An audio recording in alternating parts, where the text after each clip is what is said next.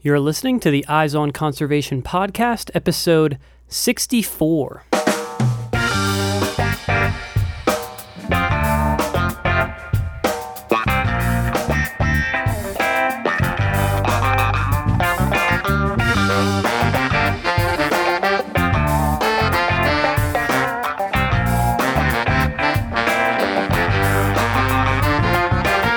Welcome to the Eyes on Conservation podcast, where we bring you engaging conversations about wildlife conservation from all across the globe. I'm your host, Matt Podolsky.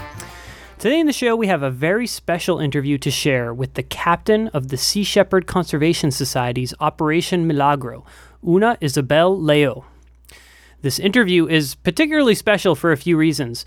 First of all, it was recorded in person on board the RV Martin Sheen, one of two boats operated by Sea Shepherd that have been patrolling the waters of the northern Gulf of California since this past fall in an attempt to stop illegal gillnet fishing and save the Vaquita. This interview is also special because of the extreme urgency of this issue to save the Vaquita. As you may have heard, if you've been following this issue, 3 dead vaquitas have been recovered in the past month, all of which have been confirmed to have died from entanglement with gillnets. With a population that is likely at 50 or fewer individuals, finding 3 dead animals is a big deal, and it's likely that these aren't the only recent casualties of illegal gillnet fishing. 2 of these 3 dead vaquitas were found floating out at sea by the Sea Shepherd crew, highlighting the importance of the work that they are doing in the northern Gulf. The Sea Shepherd Conservation Society was founded in the late 1970s by Paul Watson and has become infamous for its often aggressive tactics towards addressing marine conservation issues. The group's current mission to save the Vaquita, dubbed Operation Milagro, which means miracle in Spanish, is something of a break from that aggressive approach in that they have established a cooperative relationship with the Mexican Navy. Operation Milagro has operated 2 boats within the Vaquita Refuge since this past fall, and the primary mission throughout that time has been to assist the Navy in enforcing Mexico's ban on the use of gillnets throughout the area. Their presence in the Gulf has been extremely important to Vaquita conservation efforts, and it is difficult to imagine what this situation would look like without their involvement over the past year. So we're extremely honored to have Captain Oona Layolle as a guest on today's show. Let's jump right into the interview. All right, I'm here with Oona Isabelle Layolle, who is the captain of Operation Milagro with the Sea Shepherd Conservation Society. And we are here on the RV Martin Sheen right now, which is really cool. This is the first podcast episode that we've done on a boat. It's very exciting. So thanks for being here with us, Oona, or thanks for inviting us onto your boat, I should say. No, you're very welcome. So I'm curious to learn how you got involved in Sea Shepherd. I grew up on a sailing boat, and my home is actually like the sea, and I grew up diving a lot. We would dive like maybe 2 or 3 times per day, and I realized that all the places that were full of wildlife, marine wildlife, when I got back to them, they were very often completely destroyed. There were like dead zones, and all this beautiful marine wildlife was completely gone, and that was in a very short amount of time.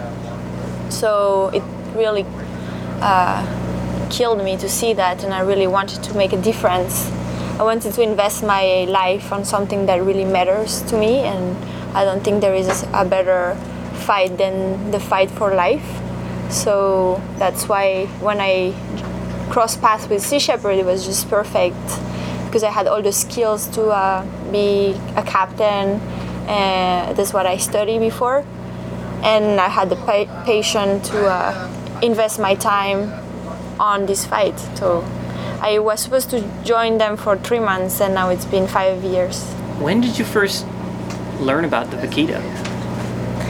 I first learned about the Vaquita when Paul Watson told me that there was this endangered marine mammal that needed help in the Sea of Cortez, and that they received lots of letters from Mexico, saying that we should go and help the Vaquita. And so then Sea Shepherd, everybody at Sea Shepherd started talking about that campaign, and I happened to be in LA, so it was on board the Martin Sheen. So that's how we we decided to come here and assess the situation. So the first Milagro campaign was to make contacts and to investigate on what was the situation, so then we could come back and have a plan to save the Vaquita. I'm wondering what your first impression of this area was. I mean, had you ever been to this region before? No, that was the first time that I sailed to the Sea of Cortez, to the Golfo de California. And when I first arrived here, I was very surprised because I was expecting the illegal fishing activity to be only happening at night. And it was actually very shocking. It was full of illegal fishermen all over the Vaquita refuge, day and night, never stopping fishing. And so I was really thinking that the Vaquita didn't stand a chance at that point. And now, with all the efforts, the difference it's huge. It's amazing. Like, this place is so much calmer than before. The problem is that there is so few Vaquita left that we really need to stop completely any illegal fishing activity. And that's been hard. There is still illegal fishing activity happening at night. So when you first came here, this 2-year gillnet ban hadn't yet been implemented, right? So you're comparing, before and after this gillnet ban, and it's certainly good to hear that there has been this really noticeable difference in the amount of illegal fishing activity out there. But how did you find sort of that niche of like what role Sea Shepherd could play to help the Vaquita? Well, I first came and got the opinion of most of the people that have been working on the subject for way more time than us. And then I kind of study what for me would be the best solution and what is really impacting the Vaquita population. So we know the nets are killing the Vaquita, and I learn about these nets that are hidden under the sea and that are just trapping the Vaquita, and it's not possible to see them because there is no buoys on the surface. So I start thinking it would be great to have a hook and to drag it behind the ship and retrieve those nets. And so we've been working on different kind of hooks, and it took a long time to find the right one that would catch the nets and find them. Then we are in Mexican waters, and we are not representing the law. Sea Shepherd cannot arrest anyone. So it was very important that the government of Mexico take the right actions to stop the illegal fishermen. So that's why it was very important to get in touch with the government and work with the Navy. So the Navy came to the scene because the president of Mexico and the Mexican government decided to invest their Navy. And that's huge because no country that I know ever invests their navies on saving an endangered animal. So working with them, it's been very interesting and an amazing thing to do. And I hope that the navies of the other countries will invest their time on our planet too and saving lives. I'm wondering what it was like, sort of making first contact with the Mexican Navy. I mean, how did you approach that? Was that a difficult process, establishing that relationship? Establishing the relationship with the Navy was first establishing the relationship with the Mexican government. So I first got introduced to the people that are working for Semarnat or Profepa and CONAMP. And then just by talking to them and explaining what we would offer and how we wanted to work, they opened their doors and say that they were happy to have Sea Shepherd here helping, and then they introduce us to the Navy. So it came from the top, like it didn't came from just me walking to the Navy and asking help. I first asked help to the Secretary of the Environment. So you mentioned these hooks that you're dragging behind the boat to drag up these illegally placed gill nets. By the time you had sort of perfected that system, was that during the time period that this 2-year gill net ban was already implemented? Yeah, so The gillnet ban was implemented in April 2015, and when that happened, the difference during daylight was huge. No more illegal fishing. Slowly no more illegal fishing activity during daytime. But we still didn't have the tools to retrieve those nets, and we didn't have the right boat neither. We were here with the sailing boat because we were here to investigate on the situation and make contacts. And then on Operation Milagro 2, we came back on December 2015, and that's when we started looking for nets, start to see how we could retrieve them, start to work on our hooks. And it's not before February that we find the right tool to retrieve the nets. And then it was a whole process of working on the strategy, and then we try also to spot illegal fishing camps on land. So we have drones flying and spotting fishing camps, reporting them to the Navy. The Navy now is going to those fishing camps and seizing all the gear. So yeah, it's like we would improvise every day. We would learn more and adapt our strategy. Once you had perfected this system and you're dragging this hook behind and pulling up these illegal nets, how many nets were you capturing, and were you surprised by what you were seeing? Yes, it was very sad to witness that the sea was very much full of illegal nets. We find an average of 1 net per day, and now we're finding even two nets per day, or 1 net in a long line. So yeah, even if you don't see it from the surface, the sea is still full of illegal nets, and that's because at night time they could go and put more nets, and lately we've been removing all the nets and we find new nets. So we hope that we could reinforce the surveillance and the patrols, so those illegal fishermen cannot go at night and put new nets when we retrieve them. Oh, and yeah, it was very shocking to see all the wildlife that was caught on those nets. We found a white shark, we found whales, we found rays. It's not only the vaquita that is dying captured on that net, it's the whole ecosystem. So it's important to retrieve all those nets. Does it feel like you're doing the Navy's job? Like you're doing what should be their responsibility to do to enforce this ban? No, we're not doing the Navy's job. We're working with the Navy. So the Navy is also having their ship out, and they're also looking for nets. And we are sharing strategies. We are going to give some hooks to the Navy, and we work really together. So it's an alliance, and they have their ship out. They have their helicopter looking for illegal camp. It's just like the more ships are out there looking and retrieving nets, the more efficient we are. So it's just a matter of being more people fighting against the illegal fishing activity. Are they using the same like hook system that you guys sort of perfected over time? I mean, did you share that with them, and now they're out there doing something similar? Well, they have their own hook system, and they came on board and they look at ours. So now we're gonna give them our system, so like this they can look at it and see maybe they can improve it and tell us how to improve ours. So that's how we're working really together.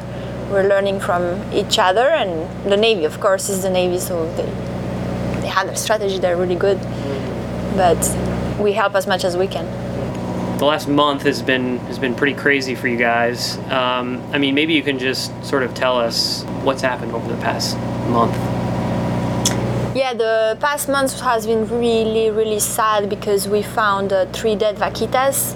Sea Shepherd found 2 dead vaquitas floating on the surface of the sea, and that was very discouraging because knowing the amount of vaquitas that are supposed to be left, losing 3 vaquitas is dramatic, and it's been hard because we really are doing all our best, and it's been improving. All our efforts are getting some results, and so we would think that that it gets to a point where there is no vaquita that can die anymore. But even like that, now it's like high totoaba season.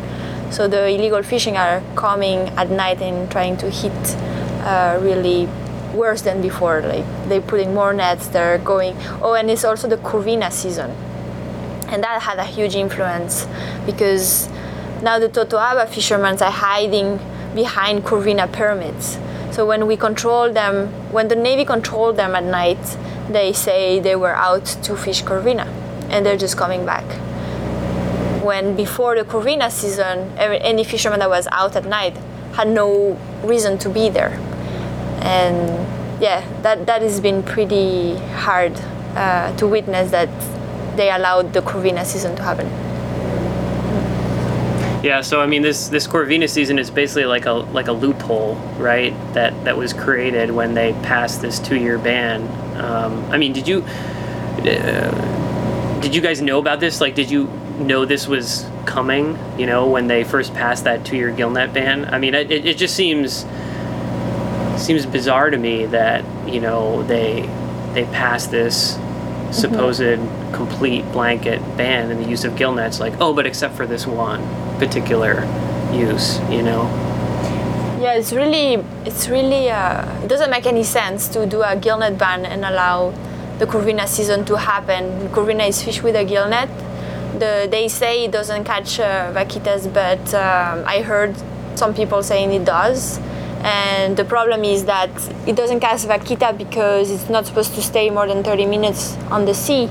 But if there is no someone on the pangas and watching those ships fishing all the time, of course it's going to stay more than 30 minutes. And to retrieve a net that is full of curvina apparently takes more than 30 minutes because it's heavy. So, and they're fishing the curvina in a very fragile place that is like the nucleo, the zona nucleo, which is where all the curvina and fish go to reproduce, and that's where the totoaba is too. So it's really easy to put that to, like if I was an illegal fisherman, I would probably use also a curvina permit to go out there and hide my totoaba net behind the curvina net. So yeah, it's not a very clever thing that happened. And yeah, it's not helping the vaquita.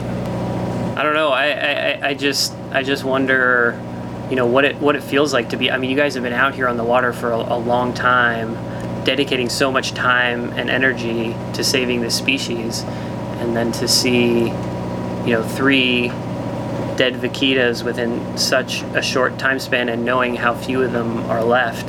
I mean, what does that do to the sort of sense of morale on the crew, you know?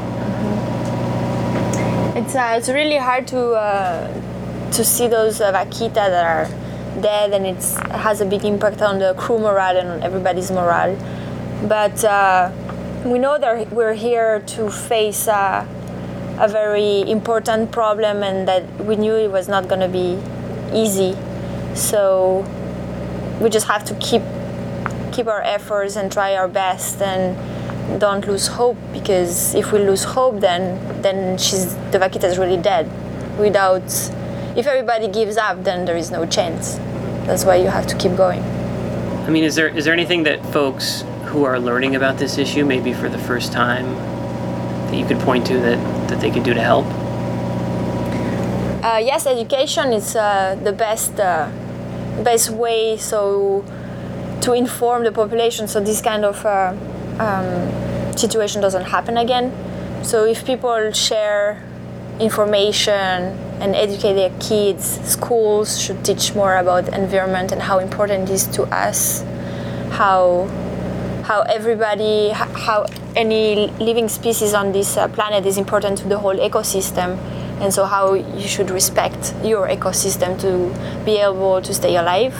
And I don't think schools teach that at all, which is completely illogic. To me, it's like more important than maths or French or English. Yeah, and also denunciating the people that live around this place and see illegal fishing activity happen. They should call the Navy and tell what's going on, or they can call Sea Shepherd also. We will pass it on to the Navy. You know, these fishermen who are going out and fishing illegally for totoaba, obviously they're doing it because there's this crazy high reward for catching a totoaba, because the swim bladders can sell for so much money on the Chinese market. Do you guys see these fishermen like as the bad guys, or is it like the system that has sort of created this situation where there is this bizarre demand for this swim bladder, this fish? It's been very sad to witness that the poor people here are willing to risk their life and go at sea during the night, during bad weather conditions. They die trying to catch the totoaba so they can have money to feed their families, but actually this money doesn't reach these people that are risking their life and everything, doing an action that is actually killing their future generation. But it's getting the money to those people that are sending them at sea, and at the end of the scale it goes to Asia, where the product is sold 4 times the price, and it's really the people over there that are getting this money. So the real bad people are those that are making all this profit, and the problem is really the demand. So the demand is in China, in Asia, and that's where, if this stops, then everything stops. So it's really important that the Asian government enforce their laws and enforce their police, and to stop this, to stop the whole traffic. You know, the Mexican government steps in, imposes this 2-year ban on the use of gill nets. It's not a blanket ban on fishing. It's just a blanket ban on a certain type of fishing. But the sort of perspective that I think a lot of local people here have, which I think all of us have heard, is that the government banned fishing, you know, because the use of gill nets was far and away the most common way that people fished. And that's, you know, the perspective that a lot of people in the local community have, is that the Mexican government just stepped in and said, no more fishing, you know. At the same time, the totoaba fishery, like, that was already an illegal fishery. Do you have any sense, or do you think anybody has any sense of how many people are out there illegally fishing for totoaba now versus before the ban? I mean, do you think it's more people because these fishermen just aren't allowed to go out and fish for other products? It's very hard to say, because being an illegal activity, of course there is no studies really, and there is no numbers. So it's like when you ask about the price of the totoaba, the authorities always say that they have an idea but don't really know, because it varies, it's illegal, they don't have any studies on it. For the ban of the nets, I don't know how much it influences on that way, like that the good fishermen are now going at sea to fish totoaba. I don't know if that is happening, but I know that fishing with nets all around the world shouldn't be allowed anyways, because the bycatch is way too big and it's really not sustainable. And I don't understand that we ever had the permission to fish with nets. One of the things that is really unique about the Vaquita in my mind is that it is so elusive, and it's so difficult to see, even when there were a lot of them, and now there's so few of them, right?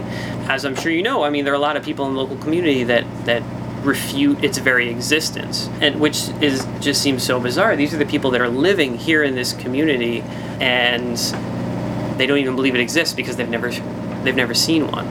So, I mean, I guess the question to you is, what kind of connection do you feel with this species after working on this project?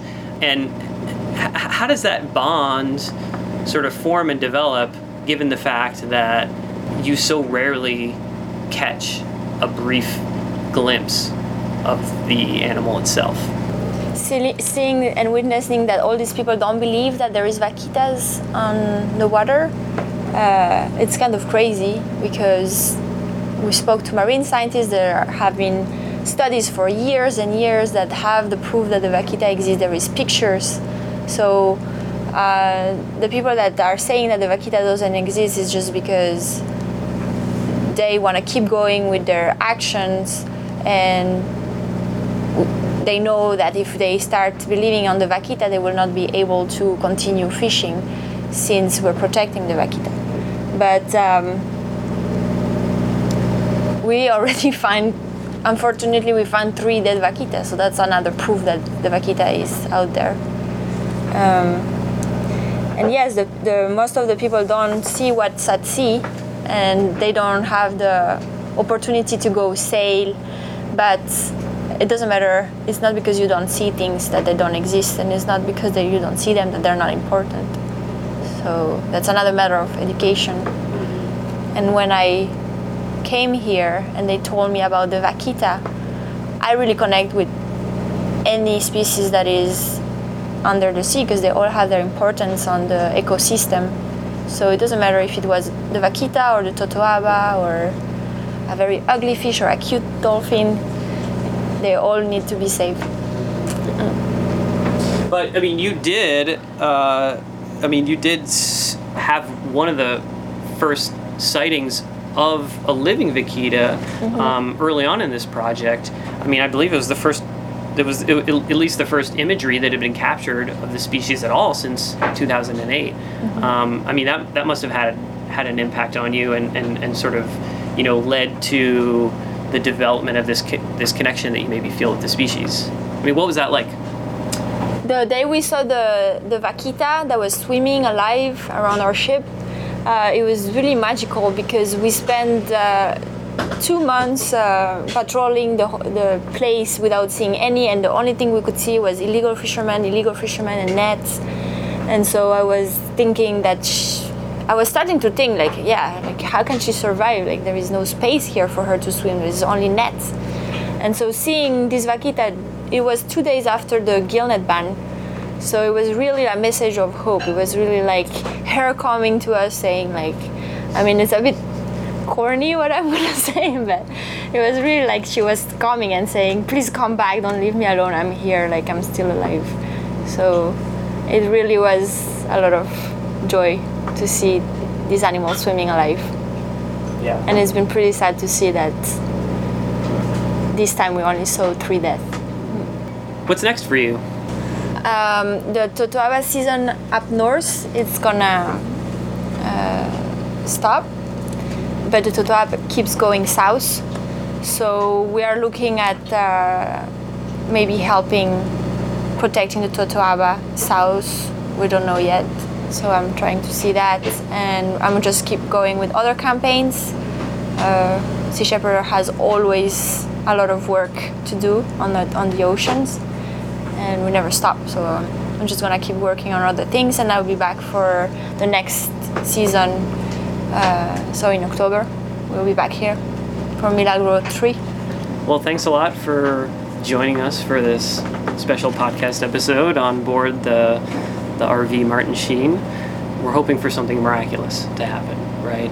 Like, we need another moment, like what you experienced, 2 days after that gill ban went into effect. Yeah.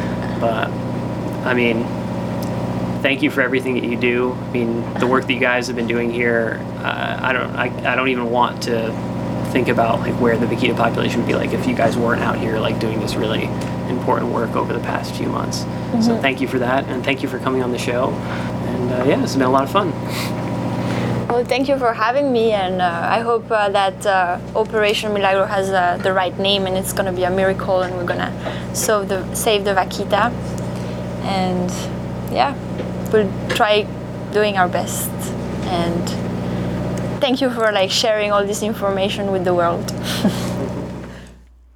All right, that was our conversation with Captain Oona Isabelle Layolle from the Sea Shepherd Conservation Society. Oona and her crew have undergone a lot over the past few months with the recovery of 2 dead vaquitas, as well as lots of other wildlife found entangled in illegal gill nets. We truly appreciate her willingness to share her thoughts on this extremely difficult task that they have undertaken in the Gulf of California. The Vaquita would undeniably be in an even worse situation without the help of Oona and her extremely dedicated crew. As you may know, if you've been following our blog for our latest film project, Souls of the Vermilion Sea, we've been documenting Sea Shepherd's work in the Northern Gulf for the film, and we were honored to have the chance to board the RV Martin Sheen for a second time on our most recent trip to San Felipe, Mexico last week. Although I am back in Idaho for the moment, Sean Bogle and Brenda Razzo will be continuing to document new developments in the region through the end of this week. So check out our Souls of the Vermilion Sea blog for additional updates from the field. You can find that blog at vaquitafilm.com.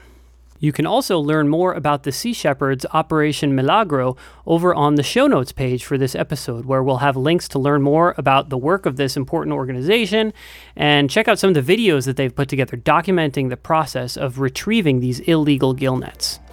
Those show notes can be found at wildlensinc.org/EOC64. This episode was produced by myself, your host, Matt Podolsky, with assistance from our Souls of the Vermilion Sea crew, Sean Bogle and Brenda Razzo. Our theme music is by The Humidors.